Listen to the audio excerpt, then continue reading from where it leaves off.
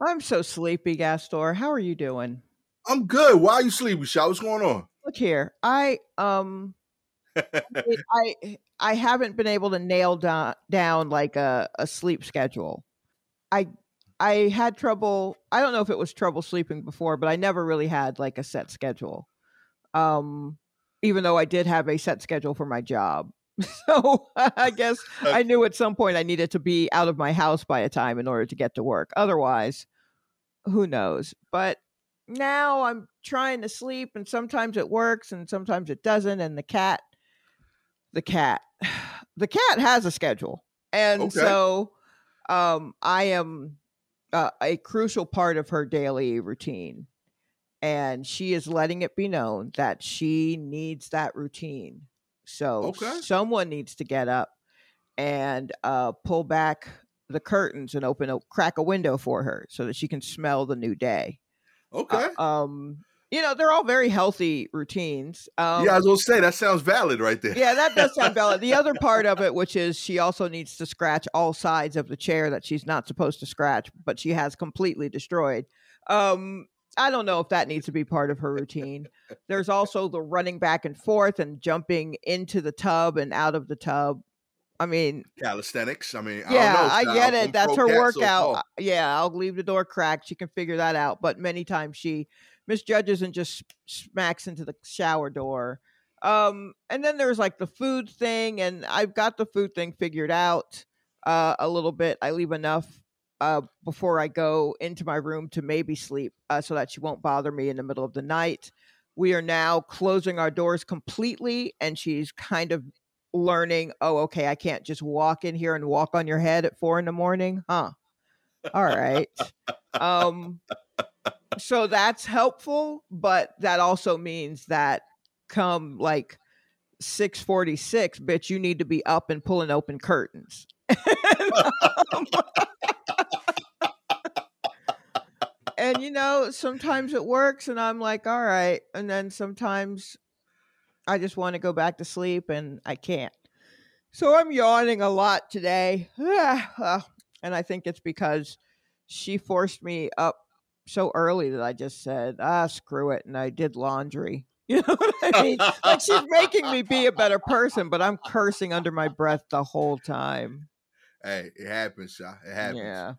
I was dealing with the lack of sleep yesterday. Hmm. Like I took a nap for like an hour the day before at like 6 to 7 in the evening. Okay. And then I didn't sleep the whole night. So I was like, I didn't be productive. I got some work done.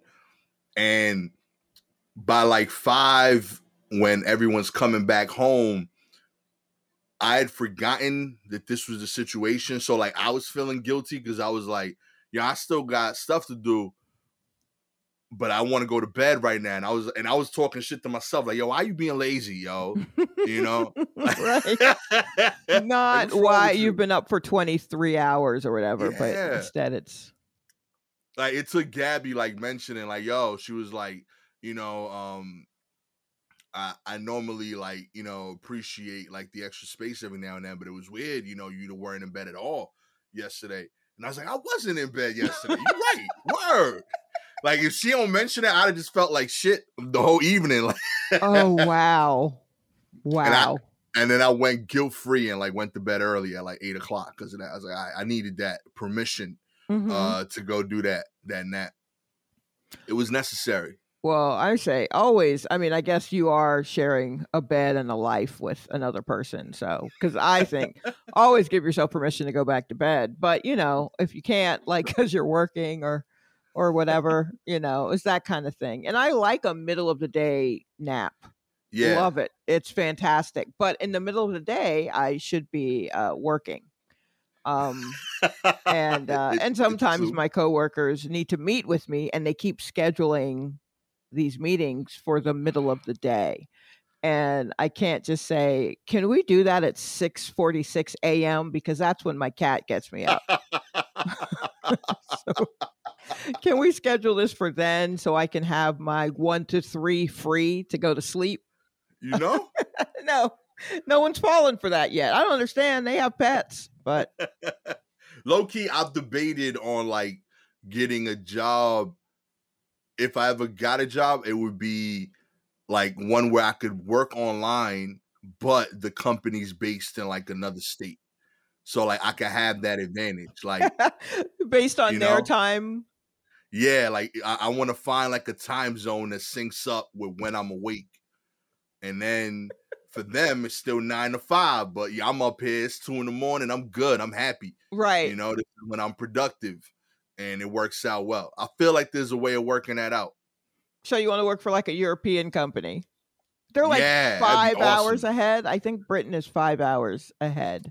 Yeah, I worked with Britain. It was fantastic. They were like midday energy, and it was like 10:30 in the morning here. So I was Right. like just starting my day, and they're like, "Yo, we getting it done." And I'm like, "Hell yeah, we are," you know. But I'm just getting breakfast. Best meetings of my life. I loved all of those. It was great. I think my issue is, since I don't have like a regular schedule, I have no idea when I'm going to be awake for you. So you could schedule a meeting with me at the same time of day 2 days in a row, and one day you may get me just raring like, "Yep, I'm full of ideas," and blah blah blah, and the next day it could literally be me, just a voice coming from underneath a blanket. That's all you're looking at on the screen, and it's like, I'm here and I'm with you and I support you in theory, but I cannot pull back this cover. It will not happen. Yeah, I got like this organization I work with, and they schedule their meetings. The times are pretty eclectic because they got people everywhere, but they know I just woke up if I don't turn on the video on Zoom. Like they gonna get all baritone responses, one That's syllable, so and just one be going, syllable. Yeah. That's so funny. just a bunch of Biggie ad libs. It just sounds over there in the background. Yeah, I guess at work, if they don't see, I mean, I'll have my camera on for some of it, but if I turn the camera off, I am either yawning or I am laughing. Because I'm on mute at all times. But sometimes I'm just laughing at something happening in a meeting where someone has said something so ridiculous, and I'm like, Shalay, you have to keep this job. So if you don't cut that camera off before you laugh, because there's one time where like the boss man said something that was so ridiculous that I just couldn't. I just cracked up. And like my sound, like I wasn't muted and the camera was on me, and my coworkers were like, I mean, we see what you find funny, but do you realize we can see and hear you? And I was like, yo, I got to let this man know that he's being ridiculous right now. So I will absolutely laugh in his face. I'm owning this one. Let's do it. This one, you got to give me this one. Normally you just get that picture of me. But this time, man. Also my picture on Zoom is me with a t-shirt that says ATL ho. Okay. Which is fine for shows, but maybe not great for work. But I haven't switched it yet, so I don't know what to tell you. They just need to know. It's spelled in like a fake French way. So you have to like really look at it and say, all right, ATL, that's what that says. And is that a plural of ho? Oh, no, that's just one ho. It's like, yeah, ATL ho, put it together. That's who you got. And the look on my face is me as if I just said, come on, Shawty. You know what I mean? And that's my, I got to run out for a minute face. I love the picture that's up. So more people should embrace their personal lives on Zoom. I feel like that's the beauty of that.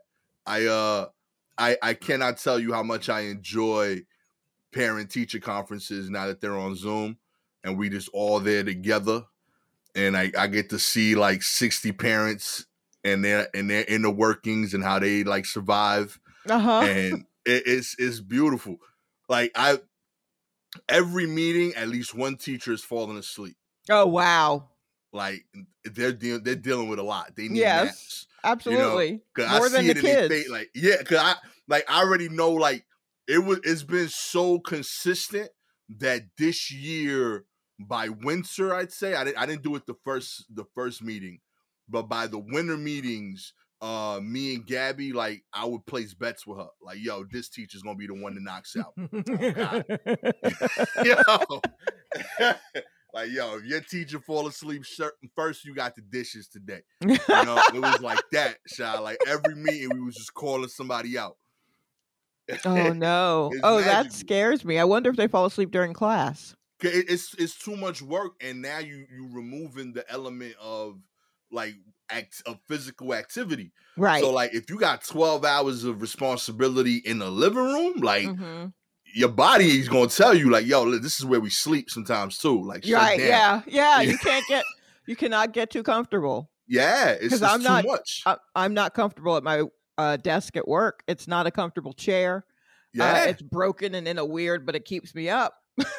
And so where I am in my house, it's just I'm sitting on a bench on a with a picnic table, dark wood. I mean, I'm sure in the West Elm catalog it had some other name, but what it is a picnic table and 2 picnic benches, and that's what I'm sitting on. And it does keep me from falling asleep because exactly I'm not comfortable. Now, does my back hurt? Yes, of course. But you want me on my couch? You're not going to get me on my couch. You're going to get ATL Ho. That's who you're getting on the couch.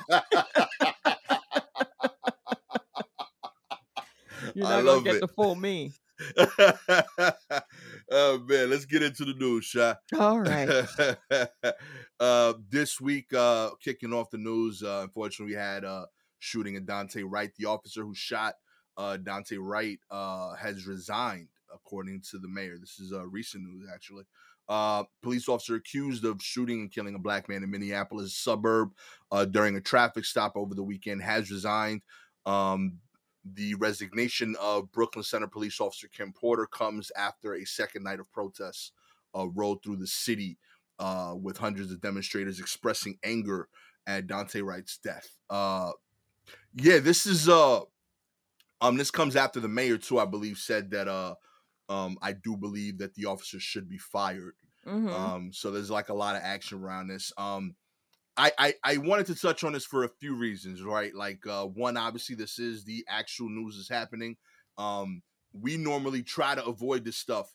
And it brought up like an interesting discussion I've had with comics where like I have an issue with like people that like go on stage and aren't funny.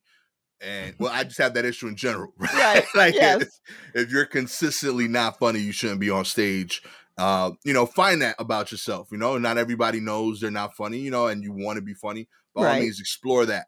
But if you think that being like shocking is the same as being funny, like I disagree with that heavily. And I feel like there's people that go on stage just to say like offensive things. By the same token, I do agree that like comedy has like a responsibility to talk about things that are awkward and difficult, right? And I feel like like the phrase too soon, I feel like people use it as a bailout of a joke. Like, oh, I don't got a joke, so I'm gonna just say too soon at the end of it because what I said was just a harsh statement. But it created a weird philosophy for me where like I've come to think that that's what the comedian's job is. A comic is supposed to figure out how to make a topic funny, because once we figure out how it's funny, it's no longer too soon, and in turn, everyone else can have a real discussion about it. Okay. Right? Yeah, I hear you. What do you say to those who will still think it's too soon, even if you are able to find a funny way to broach the topic? Yeah, and that's kind of where I was stuck with. Like, I feel like there are going to be people that every topic is too soon for you. Right. And I think you're allowed that. Like, you're allowed to say, hey, this hurts me. I don't want to broach that topic with a group of people. For those people, there's other solutions, right? Maybe, if it's like a personal matter, you might need therapy, or you might need. And wait, you went straight to therapy? No, well, I'm just trying to. I'm genuinely like just trying to think through the options, but I'm not saying it like a diss to them. It's right. Like, like there are issues that like people want to joke about on stage, and the reason that it bothers you is because you have a personal connection with that topic. Right. So I do think that, like, if 95% of the room laughs, that means I got it right. But you are allowed to be in the 5% that doesn't agree with laughing about it. Right. Like, I don't think that you not laughing means you're wrong. But it might mean that, like, hey, like, maybe I need to get okay with this topic.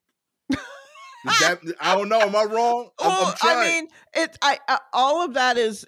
I don't disagree with that, but I think the leap to therapy for it is kind of funny to me. Oh yeah, that's fair. That's fair. In that, maybe there's something deeper that's keeping you from laughing, or maybe it's just like a topic that they never found funny. Fair.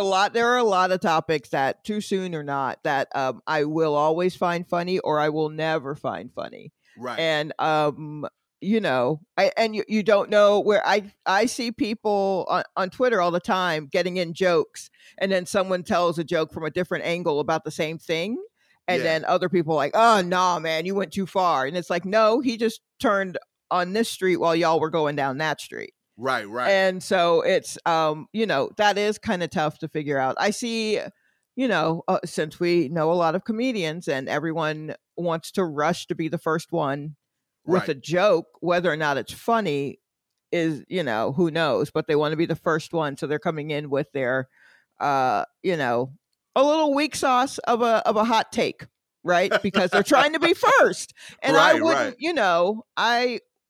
I wouldn't want, if the joke is good enough, you can make it 3 days later.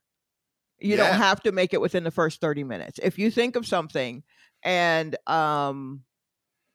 you don't tweet it out, and then you like can spend time maybe to refine it or something. I don't know. And you tweet it out like 3 days later, people will be like, oh yes, right. Because they'll still know what you're talking about. The news is moving fast, but not that fast. Right. Still, you know what I mean? You can watch something or listen to something topical and know what they were talking about, even if it didn't happen right the second that you're listening to it. That's real. And so I think, there are some comedians who could work on that, but they don't want to. They want to be the first to have the thing that gets a reaction, maybe not laughter, but a reaction. Right. And so which they will then maybe twist into laughter in their heads. There's a lot of delusion that comes into doing comedy. And, you just got to try to work that power however you can.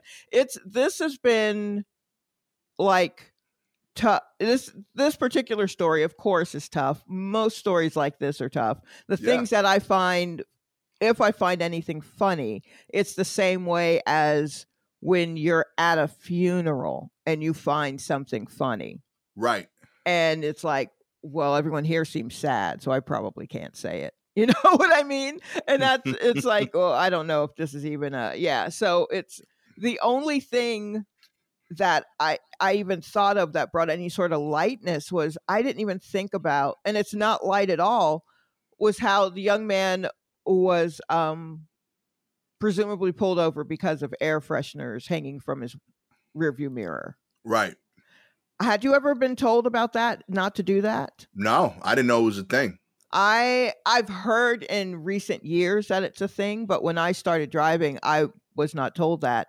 And not only did I have air fresheners hanging from my rearview mirror all the time, I had a tiny disco globe, like Christmas tree ornament that was just a tiny disco globe. I had like 2 of those hanging from my. So when the sun would hit those, that's just shards of light shining out of my car, blinding other people. And the car at that time was a red Honda Prelude. So already I'm driving a red car, which, as we all know, is, quote, the fastest color, end quote. Okay.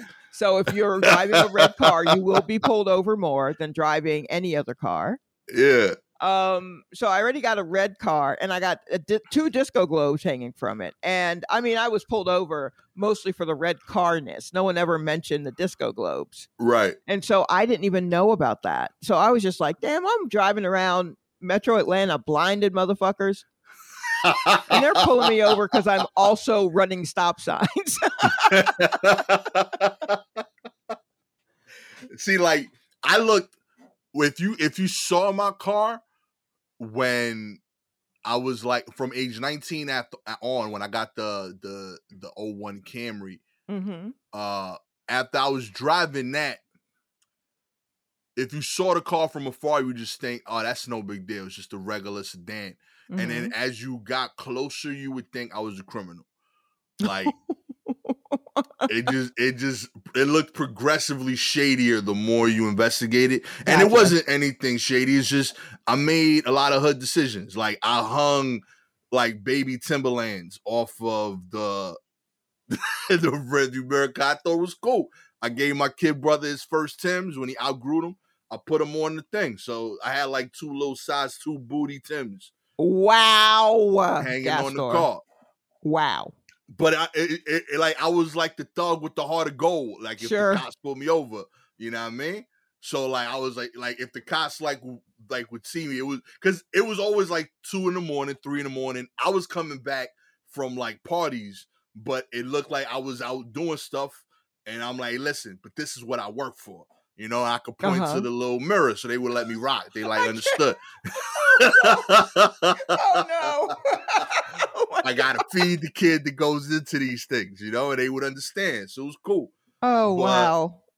Yeah, and in retrospect, you know, my brother grew to be 6'5". Like, even his baby Timbs was huge. They were like big. They were definitely like blocking my way. So I hear you. I couldn't see anybody on the right side of my car. Like, at all. That's the rest of the car. That's everything else. That's a hell of a blind spot.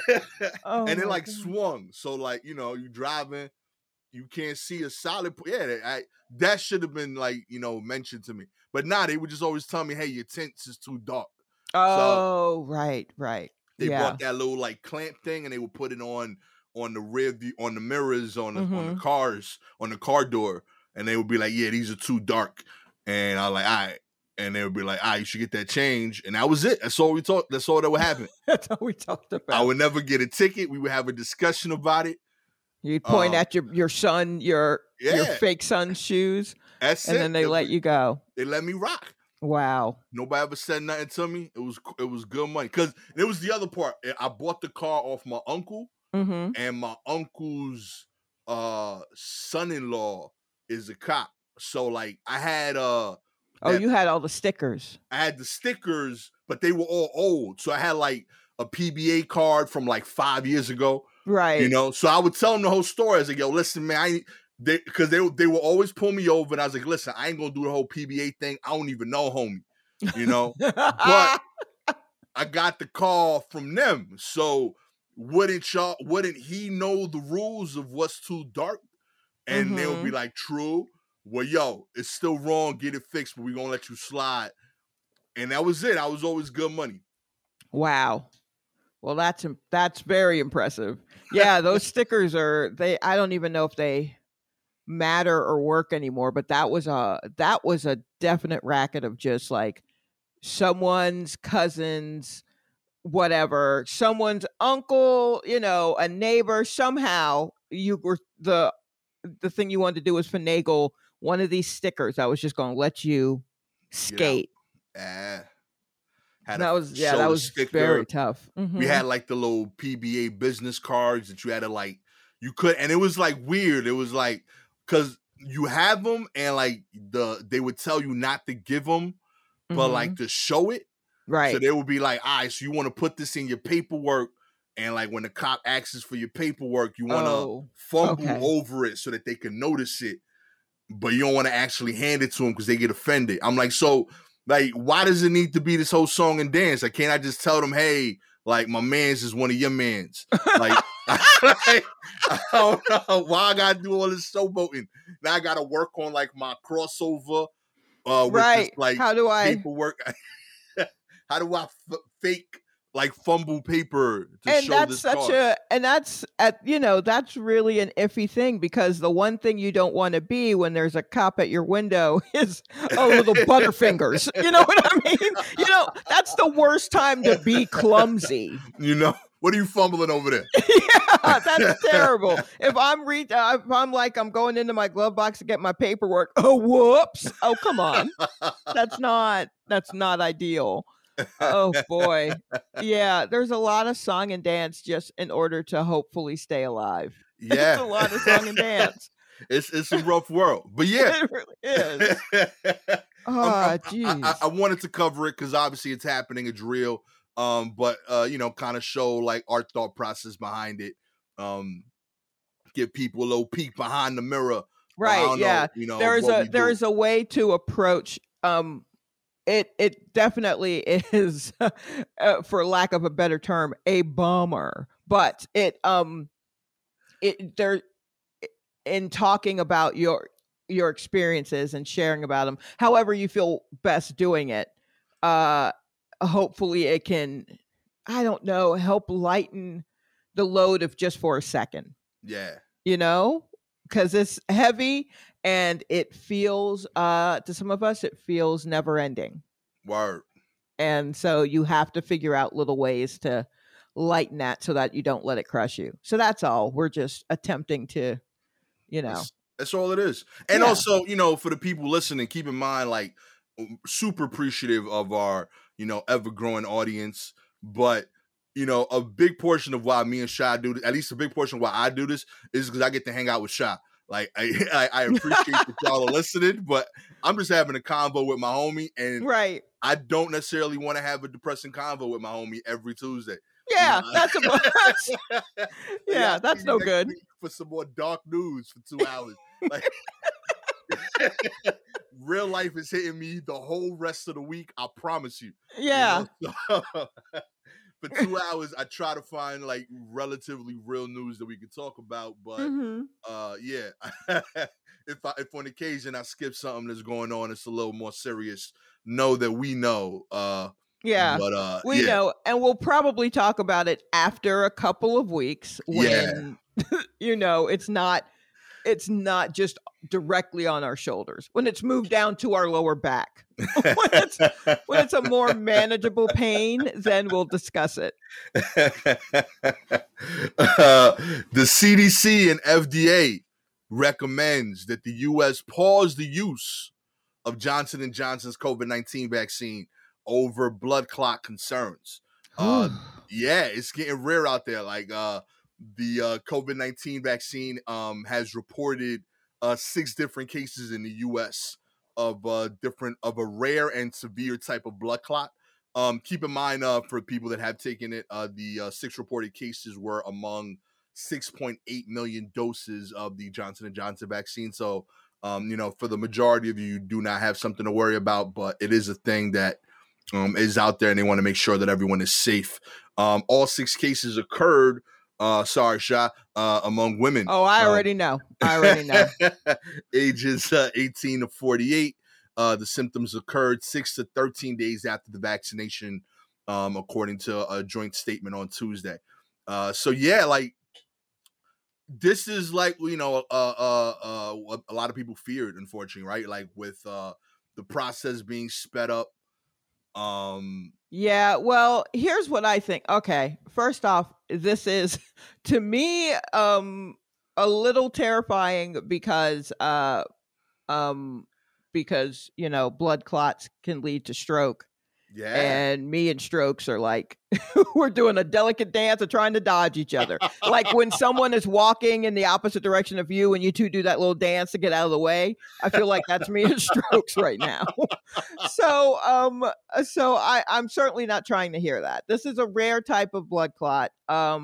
It's 6 women out of 6.8 million doses given. So I mean, I don't gamble, but yikes. But okay, at least we caught them. They were reported. But I think a thing that a lot of people don't know is that many medicine leads to blood clots. True. Like birth control in particular. Like, there's a chance of a blood clot all the time. And like 1 in 1,000. Oh, wow. With birth control. Yeah. So like, any like yeah, it's not ideal. Almost all medication have like it's not great. I mean, like I took a medication for my hypertension that said it may not work for black people. So and that a doctor prescribed that to me. So so, it's not the end all be all, but I'm glad that they, they're doing more analysis and they want to slow it up or whatever. I mean, this does slow up getting it out to people. Right. This definitely is a bummer for those people who just wanted to get the one and done. Yeah. But if you've surpassed the 2 weeks after getting the shot, you might be good. Yeah. It's but it is terrifying. But please, if you're out there and you want to say told you so, stay the fuck away from me, one, because I know you ain't got a shot at all. Like I don't have all the faith in the world in all of these medicines, but I'm gonna take them. Yeah. You know what I mean? I'll take this if it's gonna help me not get super sick. Right. And I can also not necessarily spread that to others that get others super sick. You know what I mean? Like if it'll do that. So yikes, but also if ladies, just check your birth control and make sure that you're not also maybe going to get clots from that, because you can. You absolutely can. I appreciated like the effort of like, because normally like what makes the news is, a year later when we catch people doing something wrong. Mm-hmm. This is a company, an organization that noticed that, hey, I know we said this is cool. We actually noticed something. Let's stop it before it gets out of hand. Absolutely. Can you imagine? Can you imagine the commercials, like the lawyer commercials in like 2 years' time? Right. Where they're just like, are you just now finding out from me that the reason you had your stroke was because of that COVID vaccine? Maybe let's sue someone over that. Do you know what I mean? Like, I'd much rather hear this news from doctors saying, oh, let's check this out, than hear it from some ambulance chaser with a jingle. 2 years later. Yeah, that would be the illest podcast sponsor, yo. Yo, why is Celino and Barnes like sponsoring podcast? That'd be fire. I wouldn't trust anyone involved. The ads, I wouldn't trust the podcast itself. I wouldn't trust whatever it was I was listening to it on. Yo, my favorite, I'm glad this is happening, but by far my favorite part of this article was discovering it at the corner store. Like, I heard about this while getting my sandwich this morning, and hearing people like theorize on it. There's like, oh nah, that's because it's the one shot one. You know what I mean? So it's thicker. You know.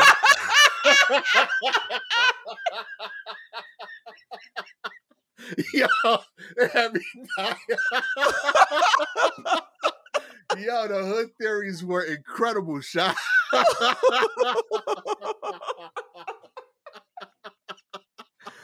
Because it's yo.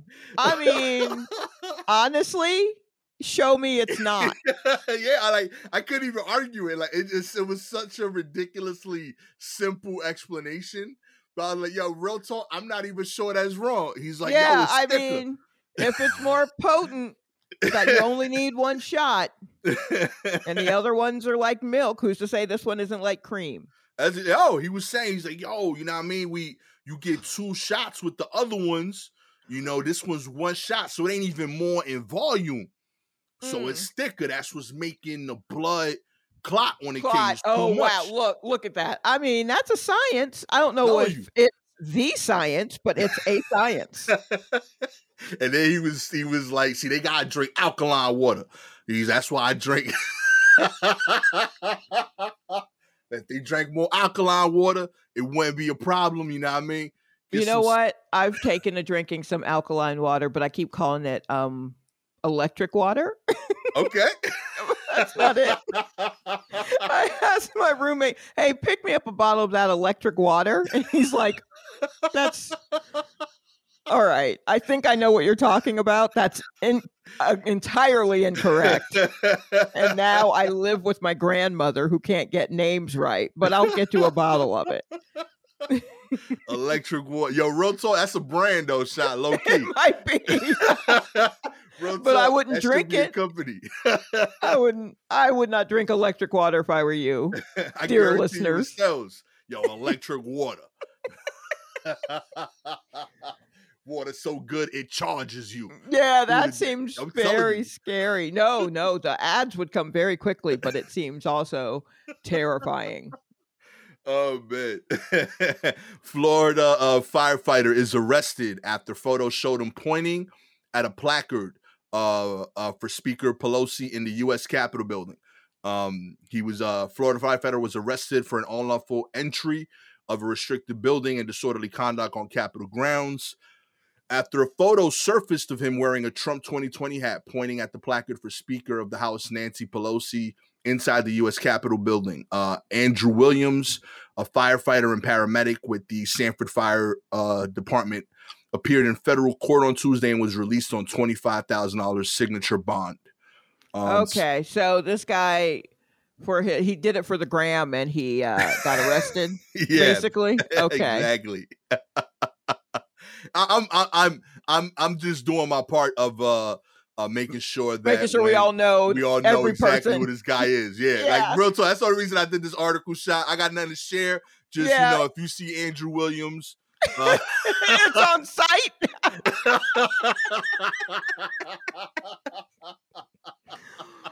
Oh wow! We always spread the other stuff. We gotta spread when they do Grease too. That's what I'm saying. No, you're absolutely right. Every time I see something grimy, I make sure to read the full name. I read their job, everything I can. And you lucky I don't know what high school you went to. On God, you would see all that hair.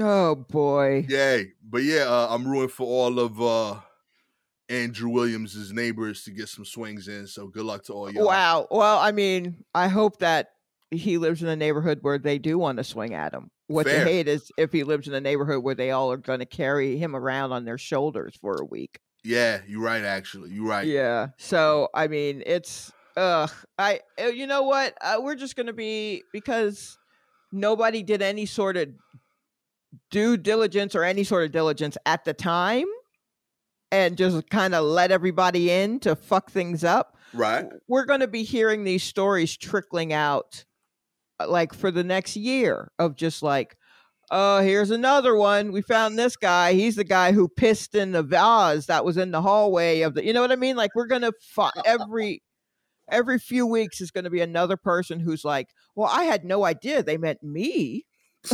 Were you there? Then yeah. And guess what? We're going to cover every one of those articles. That is the War Report promise.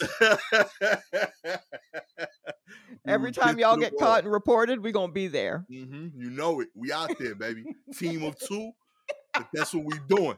It's just going to be Gastor standing there with his arms crossed and me with a little notebook writing down the information.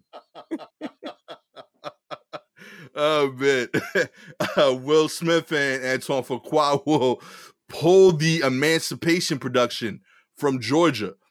Georgia has lost a major production because of its newly restricted voting legislation. It was announced on Monday that the new film starring Will Smith and his Westbrook media company have opted to move the production of their forthcoming film Emancipation from the state.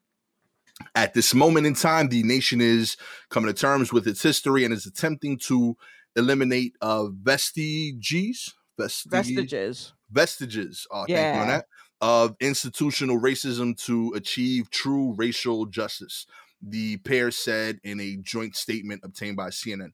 I again, I'm applauding this move here. This is just another one in line of many of the major corporations and people in power that are kind of like letting their money talk in Georgia and stepping away and taking their business out of the state. Okay, so Georgia has, we lost the baseball all-star game. Yep. Great. This is the other, I think, kind of big thing that I've heard about that's been pulled. Some people are upset in Georgia because that means that it takes away work from, folks who had no say in this, Right. who are unable to vote on it, and who will suffer from these laws. And I get that. And of course that does stink, but, they tried before to, like, not give the tax breaks to some of these productions that were coming into Georgia. Yeah. That was a few years ago. And so they were just like, oh, okay. Well, I think it was like they did some bullshit stuff. A lot of the productions were just like, well, I mean, I don't know if we want to really work here. And they were like, well, I mean, we'll pull all the tax breaks for you. And they were like, well, you know what? We'll just leave. And then Georgia was like, we're just kidding. Look, here are the tax breaks. Please don't leave us. Please don't leave us. And so this is a move that has proven itself to be effective before. And it's kind of the only way. I mean, like, losing that revenue, though it does seem short-sighted, it is, unfortunately, for people who seem to only care about money. Yeah. It is the only way to affect their thoughts on it. I just hope it's a strong enough move to overpower whatever wild shit they believe from Trump, because the whole reason that that's even been passed is from a lie from Trump, right? That the election was stolen. And I mean, Trump's election was not stolen. If anyone knows about the stolen election, it's going to be the governor of Georgia, who did steal an election. That motherfucker knows how to steal an election. Yeah. So if he was like, nah, that wasn't stolen, I know what stolen is. So, yo, real talk, I want to write a fan fiction so bad about that, of like him calling Trump the next day, like, you ain't call me, this is what I do. But I mean, like, honestly, that's what I thought, that how all that looked when he was calling, when Trump was calling the current Secretary of State, was just like, hey man, why don't you just find these votes for me? I know y'all can do it. And that guy was just like, oh, I mean, we can't do that. That's against the, and I'm like, bruh, ask your boss how to do it. Cause that's how he got to where he is and how you got to where you are. Y'all know you could do it, but we beat you at your game, so you can't. And so, I mean, they're trying to figure out new ways to steal. And I just, I hate to see that production leave, but it also does kind of feel like it's necessary. Yeah, it's the move, unfortunately. Yeah. The only thing that's confused me is, like, how is Mr. Fuqua gonna make Will Smith look like a gangster cop? Because I know that's what he does well, right? Isn't he like the dude from Training Day? He did do Training Day, yes. Right. So he's Training Day. I know he did Brooklyn's Finest. I know he does Equalizer. He does like films where like he makes all of these like actors like my low key hero for 2 hours. Why? Because they're because they're like dirty cops. Yeah, like it's super direct. It's like, all right, like, we gonna be honest, nobody in this job tells the truth. Okay, well, here's what I look at. I look at the music videos that they certainly directed before they got into movies. So we're looking at he got classics, don't he? My man here, he directed the Gangster's Paradise video by Coolio. Good start. He directed the Sending My Love by Jeanne. Okay. Yeah, anyone working with Jeanne, good for them. So The Most Beautiful Girl in the World video by Prince.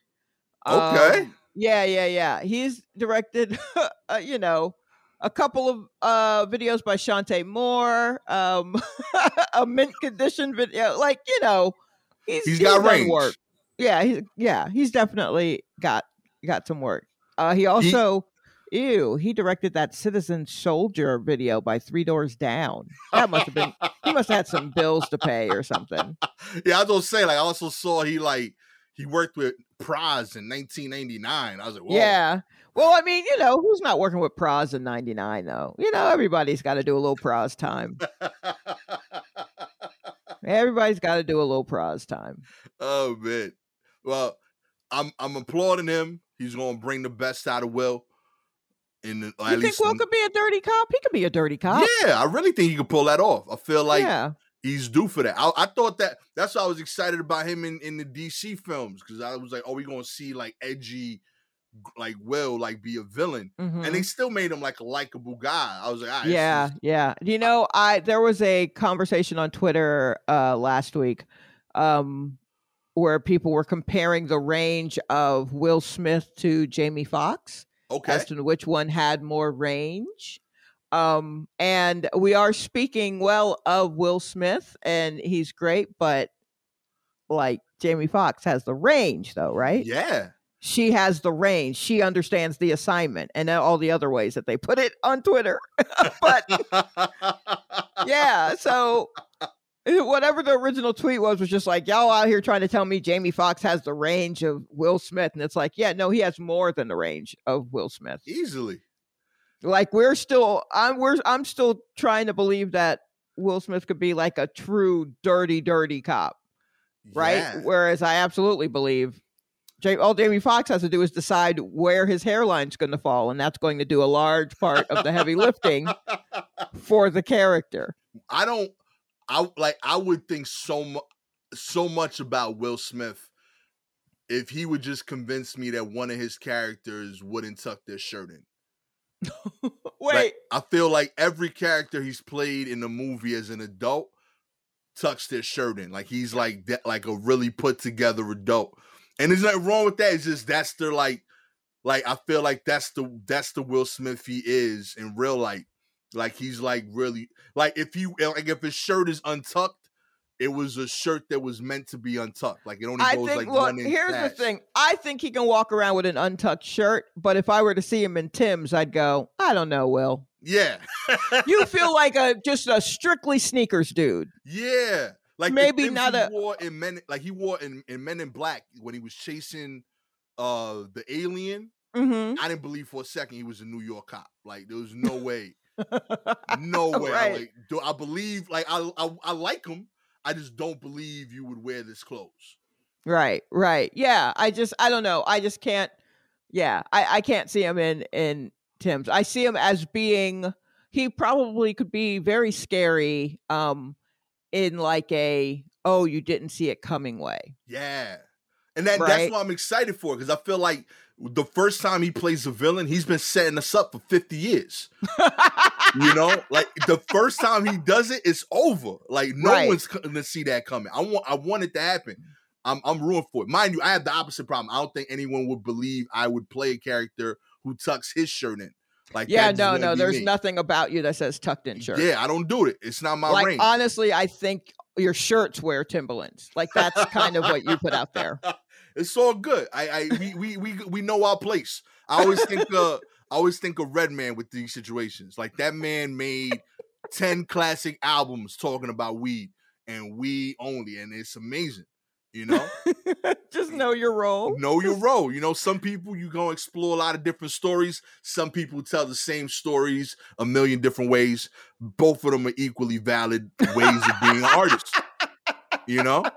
That's what Will has done. He's done it great. But I am rooting for him to be a supervillain just once. Yeah, no, absolutely. We do. We believe in you, Will. We're still fans. There you go. Make it happen. But yeah, Jamie definitely wins that debate. That is definitely strong. Right. Exactly. China hits Alibaba with a record $2.8 billion fine for behaving like a monopoly. That's right. China has ordered Alibaba to pay an 18.2 billion yen, equivalent of $2.8 billion fine after antitrust regulators concluded that the online shopping giant had been behaving like a monopoly. So it learned today what we've known for the last 10 years. The fine is the equivalent to 4% of Alibaba's sales in China alone in Hold on. 2019. What is Alibaba? You That's never rocked with Alibaba? No, that's where you order clothes? Yo, Alibaba is where you order everything, Sha. Everything. Like Alibaba is like Amazon, but in bulk. So like if you want to sell like mugs, Alibaba got like, yo, we got 100 mugs for 15 cents, my G. But they coming from China, so you're gonna get them in 6 weeks. Okay. You know? See, I think my issue is I've never needed that much of anything.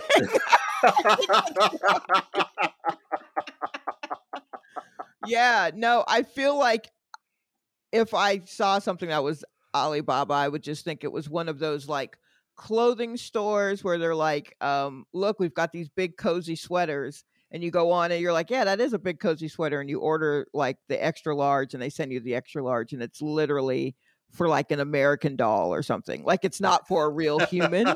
And you're like, this is the extra large? What's the sizing? So I think in my mind, that's where Alibaba has been. There's a little bit of that. Okay. There is a little bit of that. It's like Amazon, like, but if you can negotiate, you know, like you can order one of a thing. It's just that there's like a deal if you order in bulk. And also there's like multiple people selling. So like if you find something like, oh, I like this, somebody else is selling the same thing for a little less. Mm-hmm. And like you could just like look around and negotiate. The website kind of looks legitimate. Like it looks like it's pretending to be a real site. And you only buy from it because you know so many people have bought from it. They're like, all right, it has to be real. But like the first time Alibaba was popping, nobody was comfortable with how the website looked. But yeah, they've slowly learned made it look web design. Better. Yeah. But yeah, Alibaba is most definitely a monopoly. This is where like every time you see someone like those ads telling you how to like run an Amazon business, right? This is where they get their product from. Stuff like that. Okay. Yeah. I just Googled Alibaba, and you know they have questions. People also ask these questions, and the questions are: is it safe to buy from Alibaba? Is Alibaba owned by China? Why is Alibaba so cheap? Can I get scammed on Alibaba? I'm like, none of these really comfort me in a way that I feel good about buying anything from here. I knew something was wrong with the site where like I've had real debates of like, I need one mug. And like you'll go on Amazon and it'll be like, you know, oh, that mug is $5. And then you'll go on Alibaba and like it'll be like, yo, we got 50 mugs for 8 cents each, but you gotta buy all 50. And like it's such a ridiculously good deal that you gotta think about it. Like, no, you don't. You need one mug. You don't need 50 mugs. I don't have to think about that at all. Like, no, I don't need mug shot. No, what are you doing? I'm not a great salesperson, so I'm not going to buy 50 and then flip 45 of them. Like, it's not going to work. Also, who knows when these mugs are coming, right? So you don't know when the mugs are coming. You don't know what quality the mug is going to be, and those things could be straight lead. Do you know what I mean? Yeah, they are trash. I ain't gonna front. Yeah, and then you're stuck with 50 of them. And you got to try now. Now your whole apartment's in danger. Just buy the one that you only needed one mug. Yo, but like it makes you like reconsider. Yo, like I forgot what we was looking for, but like I know we went down like a whole rabbit hole of like, yo, we need one of these, but if we get 50, it only costs $1 more, and everybody get these for Christmas. Like it was some shit like that. Like Alibaba makes you reconsider like purchasing decisions. If you're willing to be patient and wait 6 weeks, you will have so many of those things. Oh yeah, no, then I'm not fucking with Alibaba, not at all. Hey, again, I wonder if the shipping times are better in China. Actually, now I think about it. In other news, Amazon defeated the union vote. Amazon has soundly defeated a landmark union drive that would have established the company's first union. But labor advocates are hopeful that the high-profile fight will nonetheless be successful in spurring support for a broader image. The final tally was 1798. Of the final tally, 1,798 workers at the Alabama warehouse voted against unionizing, with 738 voting for union. Oh, wow. Yeah, and keep in mind, this is wild for various reasons. One, like the support that the union had was crazy. Like the actual president came out and said, "Yeah, I got y'all back," and it still was not enough to swing the vote. Keep in mind also that this is in a state where it's super union friendly. For example, in Alabama, it is a right to work state, so workers who don't support the union aren't forced to join the union or pay union dues. So you can literally vote for your coworkers to have the union they want and that they feel they need, but you still be out of the union. So like this is in an environment where everything should have said, hey, if people want the union, they should get the union. And it still didn't happen. Yeah, go figure. Amazon did their part to combat this. They made a website, and they explained some of the negatives that they feel union would have brought. So yeah, this was I mean, very surprising. I think we were seeing it in the press a lot. Yeah. And that's great, but that also doesn't necessarily mean that is what's happening if you had your boots on the ground. Yeah. So I think the press is more of just like, well, here, look at all of this terrible stuff that Amazon's doing to suppress a union, and these people here, they're fighting for it and they're getting blocked. You know what I mean? Just like the more sensational factors of it. But Right. I mean, I bet that if you were really to really ask people, you're going to get a lot of people who are like, hey man, I'm just happy to have a job. Yeah. And I'm not sure I want to rock the boat with this union thing, especially if the company is not a fan of it. Right. So if we do pass it, will there be retaliation? Yeah. And especially right now, people really need the work. And I don't know. I mean, I know it does not help them to vote against their, best wishes. You know what I mean? Like what the good that could come of it. It's great, but I mean, they're also haven't really.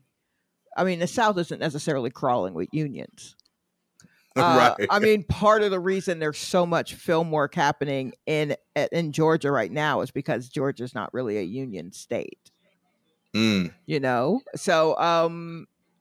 like there's a lot of that. It may just be like, okay, are these like carpetbaggers coming down trying to, you know what I mean? There's still a fear of carpetbaggers coming down trying to tell us how to live our lives. We have these jobs, they're paying us whatever. It's gonna be tough to change people's minds, especially right now in times of extreme like crisis. Yeah. It's hard to start to walk out on that branch when you're already in a tree that the root system is not strong. Right. It's hard to like just try. Just try this one thing. When you, I don't know. For some people, it's like it's a paper for school. You know what I mean? These are all the great things that could happen if you just did this thing.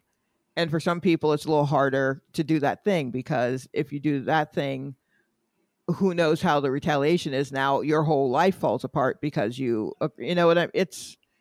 Yeah, there's so much with him. Yeah, it's very tricky. I was a little surprised, but then after I sat with it for a while, I was like, actually, I'm not that surprised. Yeah, I mean, I guess like just the fact that like Joe Biden was like, "Yo, I know I'm busy running this country, but I'm gonna say I got y'all back," and it still wasn't enough to convince half of the people to vote for him. Is wild to me. Like half the people voted for him to be president, Yeah, So but they were like, but were yo, they in Bessemer, Alabama, though? right. Yeah, and that's fair. That's fair. Yeah. I mean, Like, yeah. just because, if anything, that's like, hey, this is our business. Why are Right, you right. sticking I know you're the president, but I didn't vote for you. So why are you sticking your nose in our business, or just in our business in general, from a southern state to everywhere else? Because it seems like every other state in the union has shit to say about southern states and how they're always getting it wrong. Right. And so there's a little bit of a southern chip on the shoulder of just like, who the fuck is you coming down here telling us how to run our shit? And I bet there's a little bit of that that comes into play here. Yo, shouts to the South, man. Yeah, I mean, like honestly, like people elsewhere are just like, man, the South, they so stupid, blah blah blah. All right, get lost in the South, see what happens. You know what I mean? Like it's like anywhere else, they're serious, real ones, and again, chip on the shoulder because they've been hearing all this bullshit for a long time, and it's there's just something to it. So I could see where that would also be like, we're not going to do whatever I'm not doing it. Just no. What's going to change? What I have going on right now is great for me. Why would I change all of that so that everybody else can? How do I know that that's going to work? Now we're all going to be on welfare. You know what I mean? Like if there's no full understanding. Hey, I've worked almost exclusively at places with unions, and I've worked on both sides of it, like as a manager and as a worker. And I've been at two places where there was attempts to get the union either out or in, depending on the dynamic. And neither time, whatever the change was attempted, worked. Right. So like the place that had union that wanted to deunionize didn't work. The place that didn't have the union that wanted to unionize didn't work. But like seeing the like relationships and the dynamics and the awkwardness that it creates is wow. Like there was the place that was union that wanted to deunionize. I was in the union, but I was also in the process of becoming a manager. Right. But I agreed with what the union wanted for the workers. So I was like, I know I'm going to be over there on that side, but this is right for them. So the stance that I said was, I'm not pro-union or pro-management. I'm pro-contract. Okay.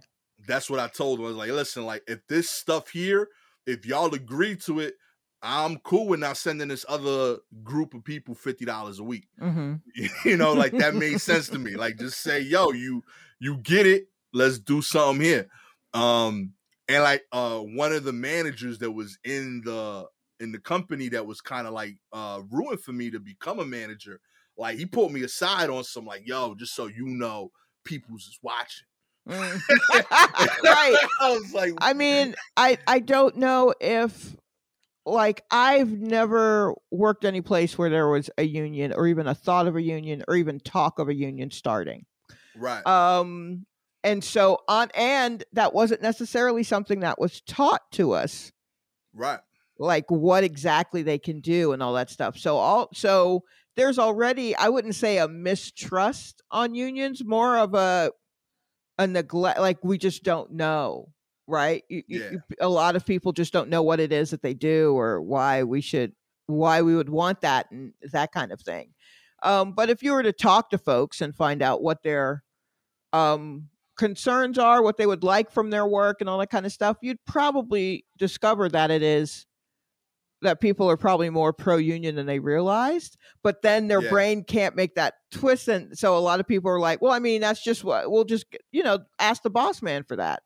Well, I mean, if you're just asking the one or two dudes, they're not going to, if they haven't had to before, they're not going to. So then, they're just hoping that the boss people will figure out how to maybe get them those things, but they're not going to because it's at a cost to them. And then it doesn't matter Right. anyway because I'm not going to be here for long. This is just until I can start my own company, Yeah, you know, word. all that kind of stuff. And so it's like a very, I don't know, like it's it's going to take some work, and I think it's also going to take adjusting how to get the message out based on the location.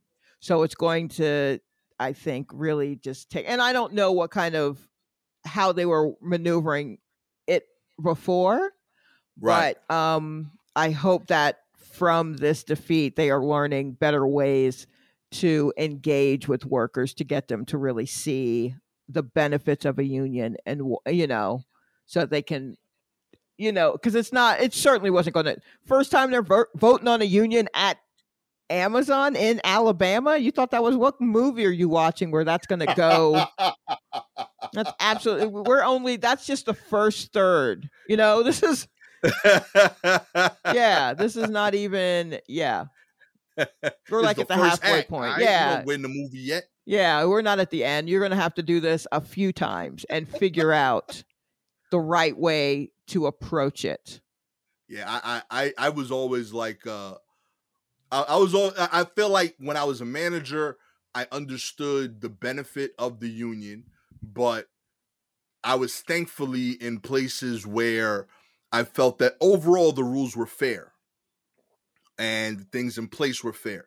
So in places like that where the company has things for the most part right, Mm-hmm. a union is a detriment because then it the union's only protecting for the most part. And mind you, I'm not dissing union, Right, right. but like for the most part, I found that it prevented me from rewarding my best workers Mm-hmm. and penalizing my worst workers at the pace that I should have.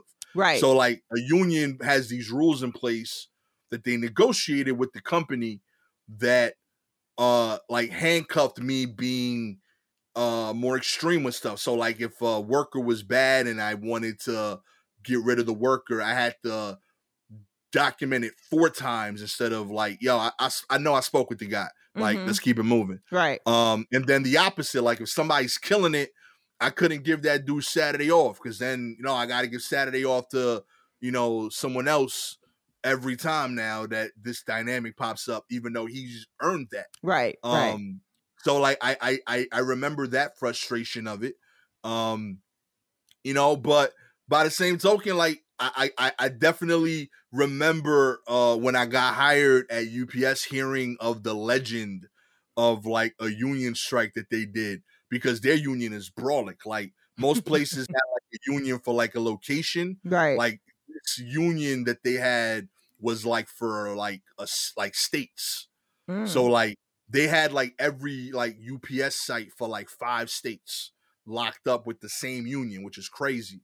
Normally, like each location has their own union. Right. So, like, if 100 people go on strike, that location shuts down. Most of these companies got ways of like, yo, we're gonna send all the managers over there. They're gonna run that depot as if they're the workers until we get that figured out. UPS is like they had a union at this area where it was like, oh, y'all gonna mess with us, B? 5 states, no mail. Like, oh God. wow. So like every issue gets resolved quick because Right. the power there was crazy. Like you can't shut down New York, Jersey. Like the people go, this is insane. So I remember like I didn't even hear what the issue was, but it was like, yo, we went on strike. Shit was 6 hours, my G. Everything came back to normal. Like, yo. Wow. And I remember getting hired like it was like a year or 2 after that happened. And like people still like telling the story like in aura. They were like, yo, you don't know how good it was out here that whole year after. Everybody was treating us like crazy. Like crazy. Well, you like we used to get turkeys on Thanksgiving. We had turkeys every month that year. Like people were just handing them out. That's wild. Yeah. So I see the point of it. Like I've come to like get to like a place where like I feel like union is important in places where there's physical activity involved with the work. Right. I think that I was at a job where like the job was fully sales and I felt like the union there wasn't quite as important. But like, if there's a place where I could like physically damage someone's life and future because I'm abusing them in work, I think it's highly important to have someone there who's only thinking of that when, you know, they're Sure. because you're protecting people that, just being frank to your point, they're just thinking about the dollar this week because they got real problems. They got a fam. But someone does have to think about the 60-year-old you that, you know, wasn't quite as concerned, Right. you know, at 30 about, you know, how your ankle was going to feel because you worked an extra 2 hours every day. But yeah, I get it's a complicated issue, you know. By the same token, I was a manager. I like bonuses. It just was dope, you know. So like, I get the need to like want to push, but I do think there's a fair way of achieving that. That's why I'm pro contract to this day. You know, you hire me somewhere or you ask me to run something. That's what I'm saying. Like, yo, let's just come to an actual agreement that makes sense, so that, you know, everybody's cool and we don't got to send these checks to these other people. You know what I mean? Teamsters sound dope. That's a great brand, but they don't need to be in our business unless we're talking about like a record label or something. I like how that sounds. It sounds dope as hell. Like, I'd love to be. I'm part of the Teamsters. You know what I mean? Like the motorcycle club. That would be cool. Teamsters motorcycles. I'm down with that. But yeah. Also, if there are any Teamsters listening, we love you. Please don't come for us. Word up. No smoke. And most of the places they do rep actually fall into what I mentioned. Like, right. Teamsters are heavily involved with a lot of physical labor jobs. Right. So yeah, I've been a member of the Teamsters 3 different times. I rock with them dudes. But yeah, like, I don't need like Teamsters repping secretaries, for example. Like, no, that like seems that just seems weird. They have rights, but I feel like, you know, unless it's carpal tunnel or something, like, I don't think you're getting abused in the same way as like a UPS driver. No, but the abuse that you do get as a secretary is brutal in its own way. It's fair. It's fair. So maybe if there's like a, I don't know, is there a version of Teamsters that's just therapists? Can we do that? Can we just have a Teamster therapist or something? That would be on fire. Call for us, because yikes. That office work it's a lot. It's the mentals. It's the mentals that get you, you know. Yeah, you know my favorite part though, my favorite dealings with the union was when I was a manager, and I won't say the company because it'll give, like, I guarantee you someone that worked there will know the exact worker I'm talking about. But we're like, yo, G, you talking about such as? Yeah, nah, I ain't having it. But I remember when I became a manager, I had one worker that was a huge headache. Like, they called the union for everything, and every manager warned me when I got promoted to that department, hey, listen, whole team runs smooth, but this person calls union for everything. And so run things by the book. And I'm like, I was running things by the book anyway. Like, I ain't need that warning. Right. But I saw that admittedly this person called the union for everything that I know for a fact I did correctly. So they call the union rep, and like after like 3 or 4 calls, the union rep has to call you like, yo, what's going on? What you doing? So I would get these calls, and like the union rep would be like,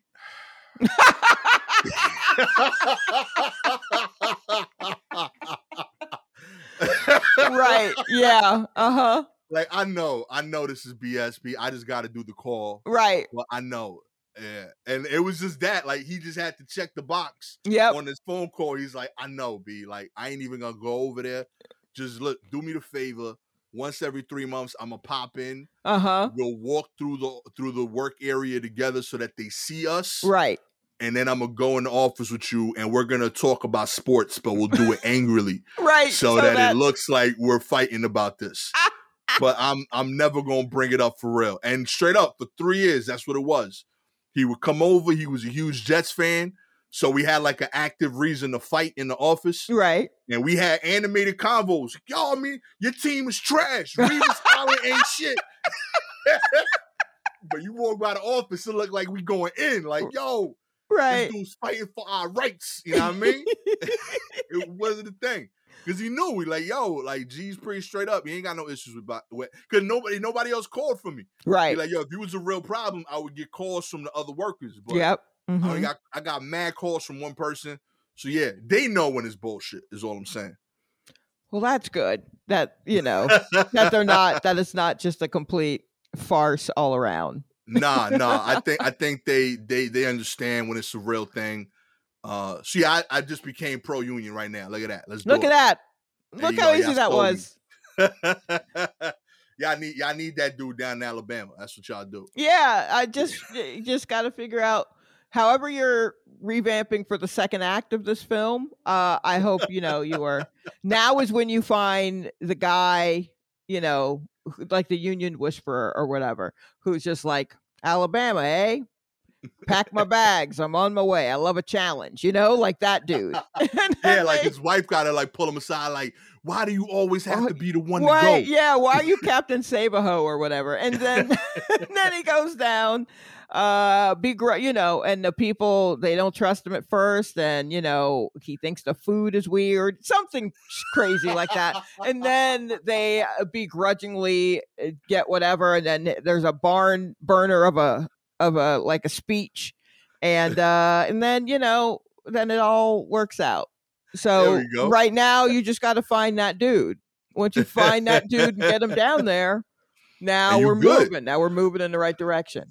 Yeah, the key is to find someone that looks like a positive influence speaking around the Tiki Torch, because right now it's really difficult. But if you still he's going down, he's got his own views, he's got to talk to the good old boys that are there. They gotta agree on something. It could be a sports thing, honestly. They could just both love the color purple. It could be anything at this point. And then the movie or the actual color, like, yo, this looks good on you. Or, and then once there's that common ground, they spend one night up late drinking and talking and realizing that they're not so different after all. And then the tone shifts, and now we're getting somewhere. There we go. It's gonna be a long movie. It's gonna be a long movie, but we're moving in the right direction, I think. So at the very least, what I just figured out is I'm willing to vote for Chalet with Shaw for shop steward of this union. Oh, don't do that. I'm the comic relief. I'm not there for anything. Oh, man. Picasso's portrait of a young lover to sell for $55 million at auction. That's right, y'all.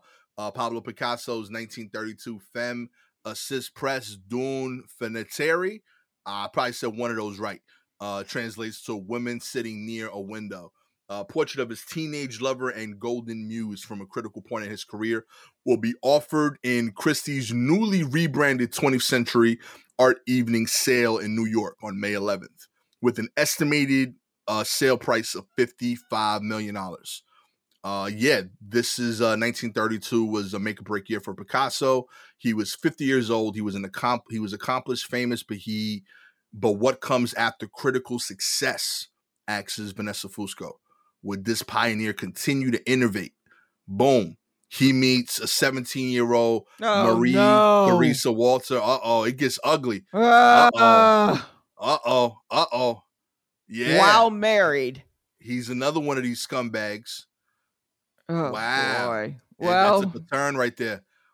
How do you rep this? And you just rep it, because you can either say that was a time. I mean, like, that's not this piece of art is worth more than all the cancel them tweets in the world. Like this art, you know what I mean? Like, like there's gonna have to be a big switch before people are like, nah, I ain't really fucking with Picasso.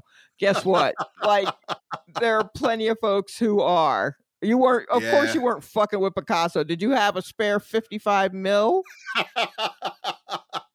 to buy one of these paintings? I don't really fucks with Picasso. Yeah, it's okay then. Yeah, so it's just okay, so this 17-year-old, but I don't even know, like, didn't he kept a few lovers, right? I don't know the story of Picasso. I just know for a while things just got real weird where he was putting eyes. I don't know, Oh. like art wise, like I get it, but I'm not necessarily as schooled with art as I should be, considering my day job is in an art foundation. But I mean, 55 mil, that is, I want to say that's, I mean, I That's want to say bad. that's a lot. Let me see if they say that this is a lot. No. The last time it came up to auction, Yeah, it was it sold 44. 44.8 mil. So yeah, I mean, it's not even like, that's the kind of money. I know we've discussed art before on the show. That's the kind of money that is floating around in the art world. That is bananas. Yeah, where they're just like, nah, you know what I mean? They're just trading it basically. It's just like, here you go. Okay, I'm gonna buy it for this much, and then I'll let a museum hold it for like a year or so, and then I think I'll go ahead and sell it, and someone else will buy it for even more because it's been in that museum for a year and a half, and yada yada. Like, I don't even. It's wild. It's wild the amount of money in the art world. I've yet to see a Picasso and be like, oh, yo, he killed that. Well, he killed that. I don't get how this stuff works. Like, every time I see these things, I'm like, yo, like, I don't, like, he really like focusing on her forehead or something. Like, Yeah, I don't know it what may the goal not. was. It may, maybe it's just not your type of art, which is fine. I mean, like, you'll find what moves you when you see it, right? Yeah. You'll see it, and it'll make you stop, and you just kind of stare at it for a little bit longer in a museum. I mean, like, how often were you going to museums where you really wanted to see what was in there and you weren't like on a date or a school trip? You personally, Gastor. That's rough. Okay. Yeah. So then maybe it's just not your thing, right? Yeah. The classics like this or whatever. Nah, this stuff never caught. I go to a museum, like, for me, maybe like once every 2 years. Okay. And is it to see something special, or is it because someone you know and or love wants to see something? No, like, specifically me. I go to museums like probably 4 times a year, but that's definitely for my family or Gabby. Mm-hmm. Like, they're into stuff. But like, I'll like be like, yo, I want to see that like once every 2 years. Like, all right, what was the last thing you saw that you wanted to see in a museum? That's gonna make it look like way more than 2 years. well, keep in mind, 1 year has already been written off on COVID, even though I did go see something during the COVID year. Yeah? Yeah, I did go to a museum. What'd you catch? They had at Brooklyn Museum, they had an exhibit on Studio 54, the discotheque. And at the time, that was supposed to open in March of 2020. And they had quite a few Andy Warhol works in it. And they were going to have like kind of this big, jubilant opening. And I would have had a chance to go to that opening. And I was just like, yeah. But because I love that. I love seeing pictures of that time of late 70s, early 80s, all of those celebrities. No one's wearing a bra. Everything's glittery. And they're out dancing because I spent a lot of my youth going out dancing. And so I like seeing pictures of people free in that way. That's fire. And so I love that. And then, it's like Grace Jones doing shit, Liza Minnelli just smoking cigarettes. You know what I mean? Just people on roller skates and blow. And it's wild to me to see all of that kind of stuff. I just love that kind of time capsule. And so I did go to the Brooklyn Museum to see that. Okay. Yeah, that was in 2020. Yeah, I don't remember the year. I want to say it was either 2018 or 2019. Mm-hmm. I know while we were in DC, I wanted to go see the portraits done of the Obamas. Mm-hmm. But admittedly, it was because I heard there was an LL portrait. And I mentioned that before. Like, right, I was like, yes. This dude did this. I got to see that. Right. And I saw that. I know I went to see Frida Kahlo exhibit in New York. Oh, okay. Yeah. They came into town because they said that My wife's a big fan of hers, so I took her to Philly right before we got married to see like a big exhibit of her stuff, and that's when I got into her work. Right. But the reason I went to the New York one is because they had like discovered like there was like a hidden closet in like one of her houses. So like there was like 100 pieces of work that had never been seen before. Oh, Of neat. like her doodles. So I was like, oh, this is dope. I get to see like rough drafts, you know, it's like seeing the comics like yellow notepad or something. Right. So it was cool. I got to rock with that. And I have tickets to see that Van Gogh thing that's popping up in New York in I think this month through September, where like they're gonna project everything on the walls. Oh, neat. Yeah, so like you get to like be like inside the paintings, kind of. Right. It's trippy. I'm gonna take the kids, but I will also be high. I feel like that is an experience you need to like. I want to be in the paintings in my Right. head, you know. Sure. Okay. So I'm excited for that. Yeah. I'm not gonna tell Gabby. I'm gonna just be there, like, Oh, and just boy. experience all of that. Oh, man. Yeah, it'll be cool. Well, that's great. So yeah, I feel I definitely like if I see something that calls me, I'll go. I know there was like a recent exhibit I went to pop into. I saw some of my friends posting pictures of like this like cartoon like toys and shit. Oh, the cause. Yeah. Yeah, That looks yeah. cool. So I want to go see that. But admittedly, like I'm not in the know. I don't know what's popping in the art world. Yeah. I try to keep up with it. It's hard. It's not hard here because there are big museums and galleries and stuff. There's a lot of that. But because there's there's the museum stuff, so those are big shows, but then there are like smaller shows at galleries, and Right. for that I feel like you have to like know that the art is, you have to just look up galleries constantly just to see what they're showing. But I did go see one of my favorite photographers, and now I'm blanking on his name, Roy de Caravana. Okay. And he did a lot of pictures of jazz musicians. Okay. And so I did go to a gallery to see those. Actually, it was split between two galleries, so I had to hoof it across to go to the two galleries. And then in the meantime, while I was, I updated my phone. I upgraded my phone in between. So it was a very busy day. But yeah, I mean, like, but galleries are trying to sell that shit too,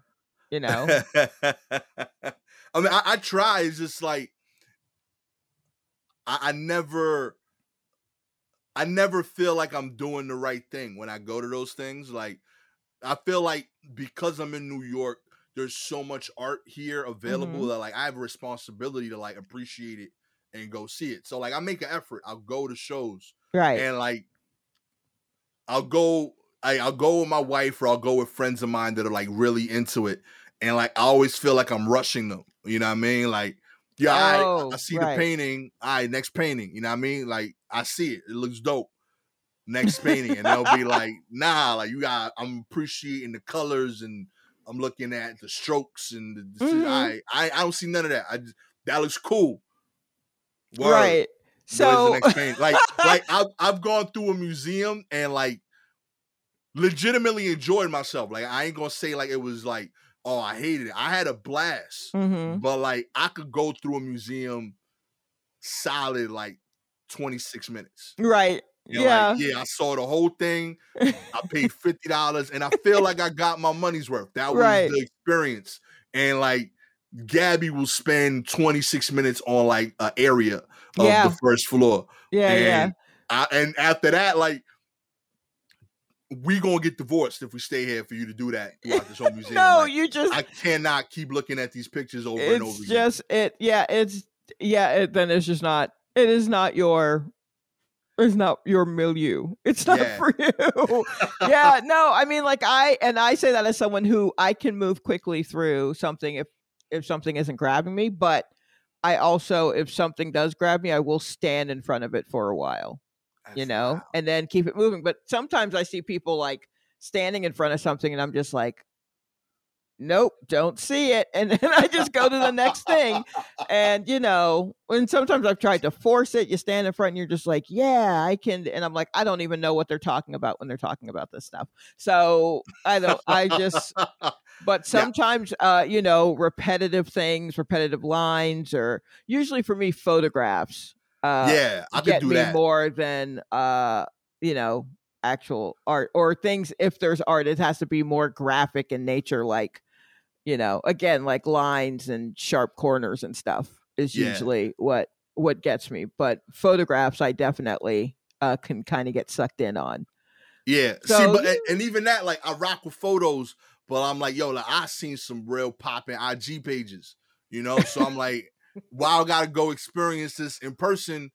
Like, I'm seeing them every day, like Instagram crazy. yeah, well, because that's all stuff made before Instagram. Instagram crazy. Well, yo, like, this dope photographers posting their pictures on IG, and like, I own way more cameras than like I need, just because I like images, but I don't feel like I need to see the original print to appreciate the image. I get you, but sometimes you do a little bit. Okay. Sometimes, not to make you think that you don't, but sometimes you don't. You're just like, nah, this is good. But sometimes when you see it, you kind of get sucked into. You're just like, oh wow, you're I don't know. Sometimes just seeing it takes it up a level. And I'm saying this as someone who hopes people feel like this about stand-up. Like, I mean, oh, like, for sure people feel like I mean, I like laughing at things that are funny, but the idea of being in a room while someone tells me jokes is terrible. More people than not feel that way. More people. I've had so many people who are just like, I don't even like comedy. I'm like, yeah, okay. you know how hard it is to be married to one of them, and that's what you do. Yeah, like, absolutely. She don't like jokes. She's like every comic whose name she knows is because she likes them as a person, right? And that list is like 7 shot. Like, real talk. Yeah, one of the funniest people I've ever known was a guy I worked with, and he was just like, I don't really like that comedy shit. And I'm like, but you're legitimately one of the funniest people I've ever known. And he's like, nah, I ain't funny. This shit real. And I'm like, okay. All right. If you say so. Oh, man. I'm trying. I mean, if y'all see any artwork you think I'd get down with, send me that in the DMs. I'm trying. I'm trying to be cultured.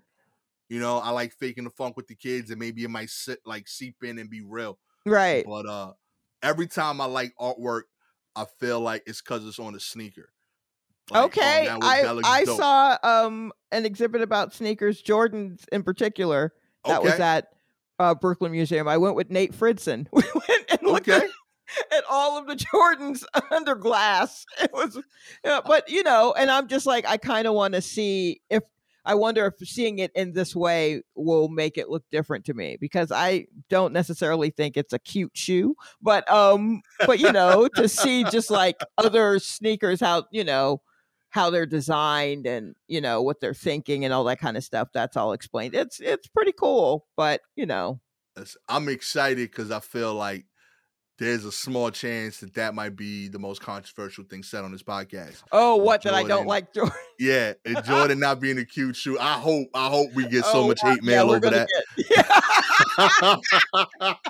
Anti-unions, controversial topics about politics, all fine. You don't like the fours? Yeah, no, that absolutely. And I did just say that, like, I just don't think it's cute. And absolutely, I'm going to like. Oh man, yeah, it's gonna be great as soon as this is posted. Nas's QVP firm projected to make over $100 million when Coinbase goes public.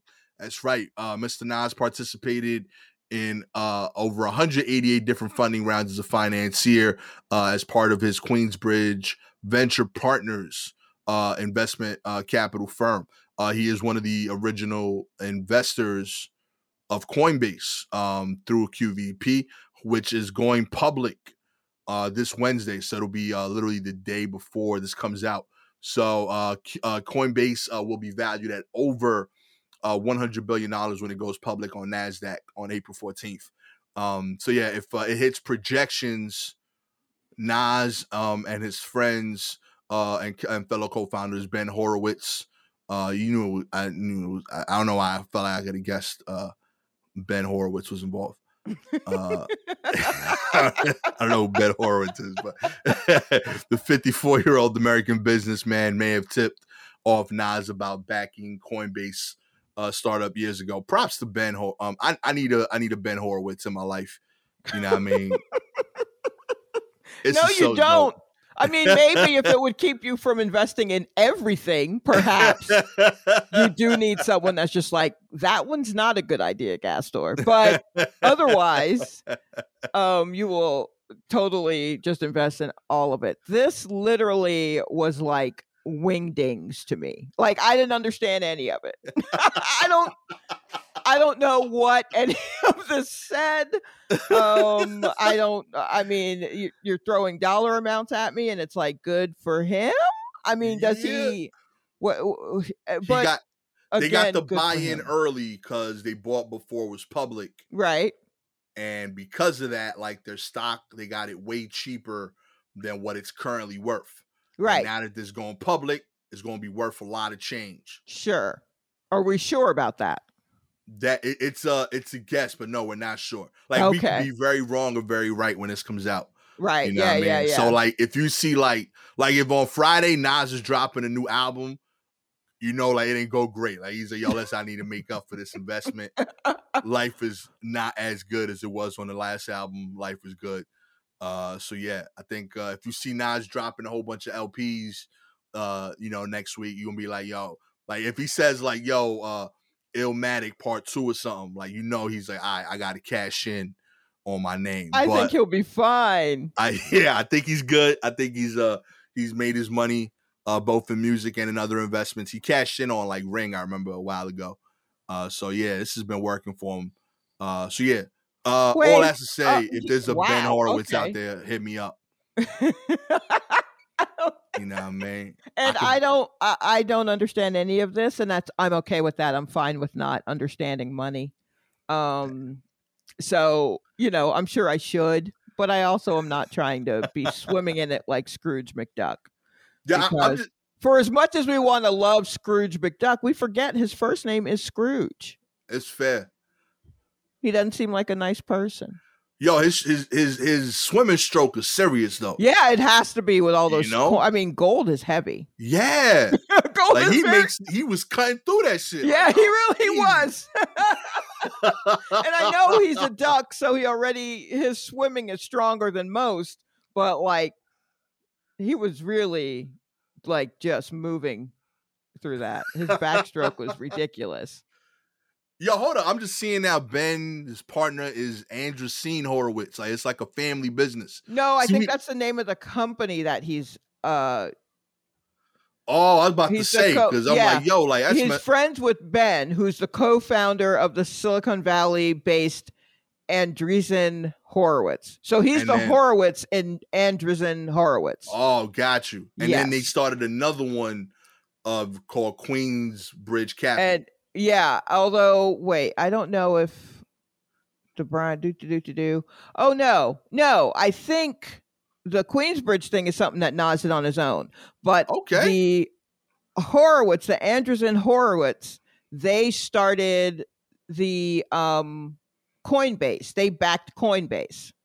And they just said, yo, and Nas, Ben told Nas, hey, maybe you might want to help us back up Coinbase. And Nas was like, all right. Yo, shouts to Ben.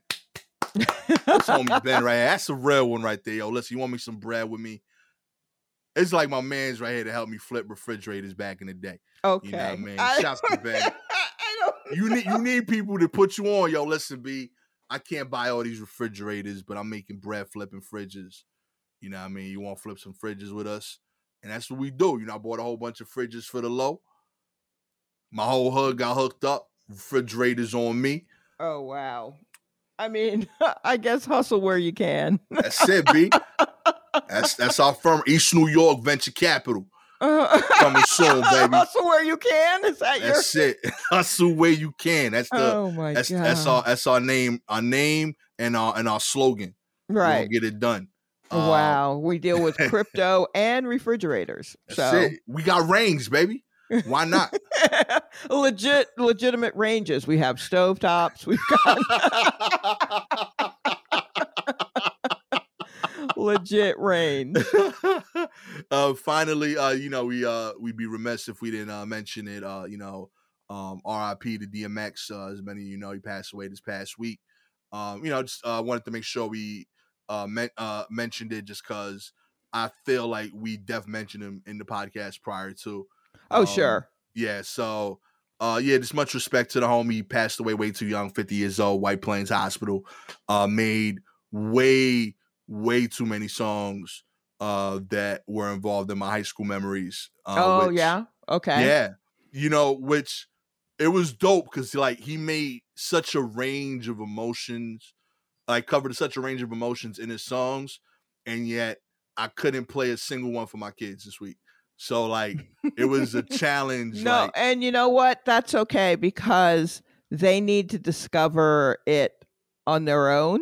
Yeah. And let it mean what it's going to mean to them. Because I can't imagine, like, DMX tapped into something that was so pure.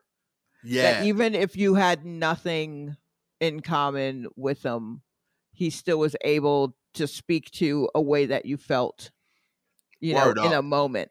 And so I think you playing that for your kids, though you want to, will not have the same effect because they're automatically going to go, well, this is dad's old rap. Ain't no one trying to hear that shit.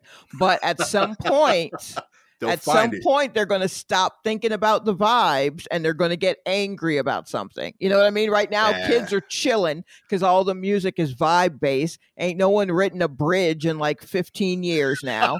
And so everybody's just a fucking scented candle. And and something's going to happen and they're going to snap and they're going to need something that will help them express and process that shit. And I think that's where DMX will come in. Hey, I'm here for that moment. I know that I struggled because like I relate to his feeling of like wanting more that he expressed in so many songs beautifully. But like, the way he went about it was different. Like he talks about, his like struggles with drugs and like things he did on the street. I didn't do those things, but like I relate to the feeling of like, feeling like there's less options than, you might want available to you. And I was trying to explain that to my kids. I was like, like I was like, when he comes on this song, he's like,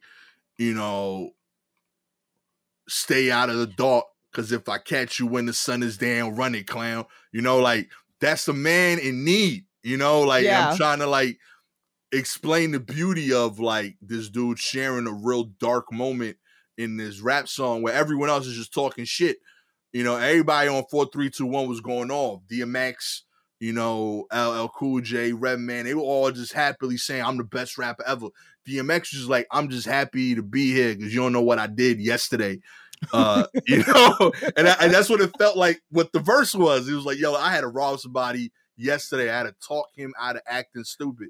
And he wrote this pure like verse about a moment that I'm 100% really happy at this point. Right. Right. Yeah. So I'm explaining this very aggressive robbery that he did to like my kids over breakfast. They're like, you don't understand what he was going through in this moment. Y'all have everything y'all need, but this man, he was going through it, but he was still trying to do the right thing. He was talking this guy out of making this a more deadly and awkward interaction. Right. Like, all right, yo, pass the syrup. Pop. Yeah, I was like, and how did they take that? Yeah.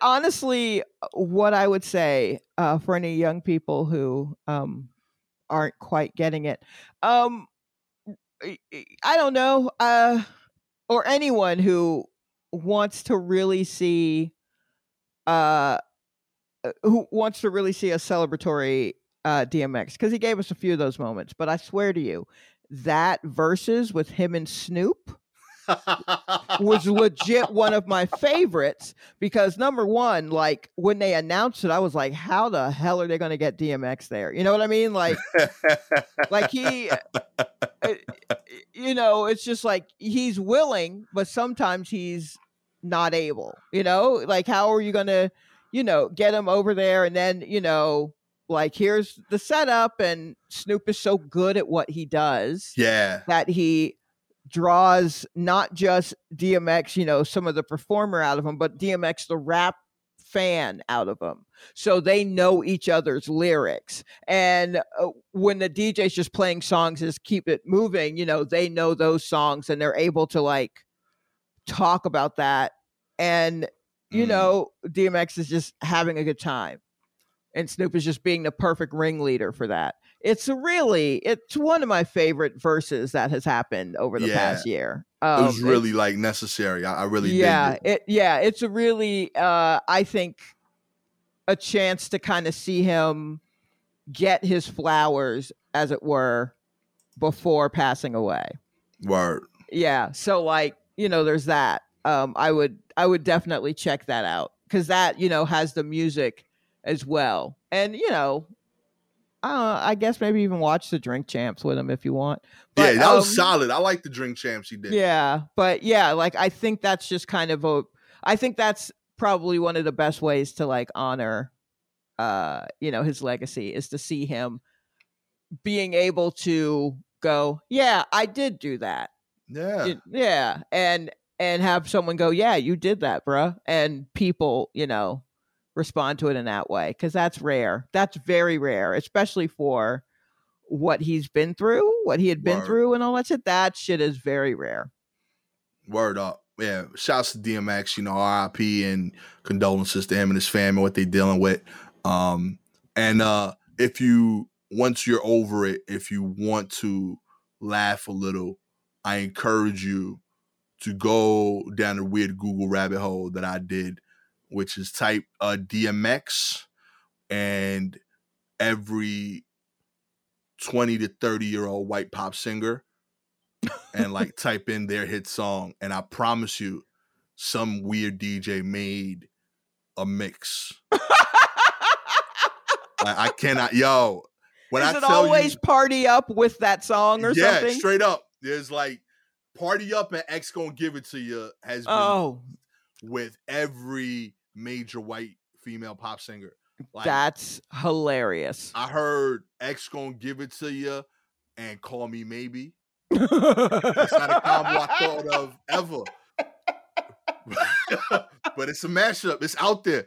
Oh, wow. I'm doing that tonight. I'm telling you, like, if you bored, you're going to hear some crazy remixes that some DJ tripping on acid was like, yeah, this makes sense. These people that's amazing. Their work needs to be together.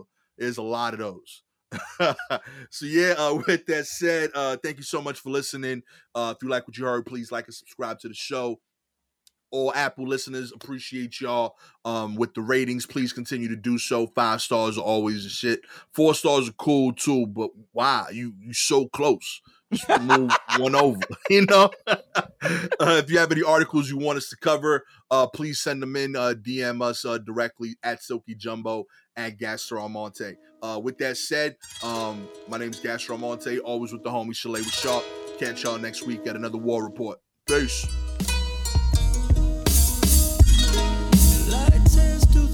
Dark, gun smoke fills your nose, but the violence starts once the guns go cold. A prayer in the dark, Lord, let me grow, 'cause the block gets hard once the guns go cold, cold.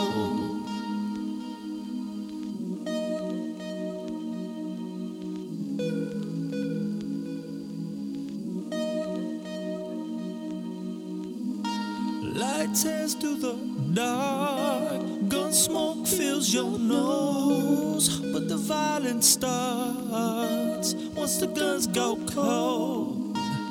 A prayer in the dark. Lord, let me grow old.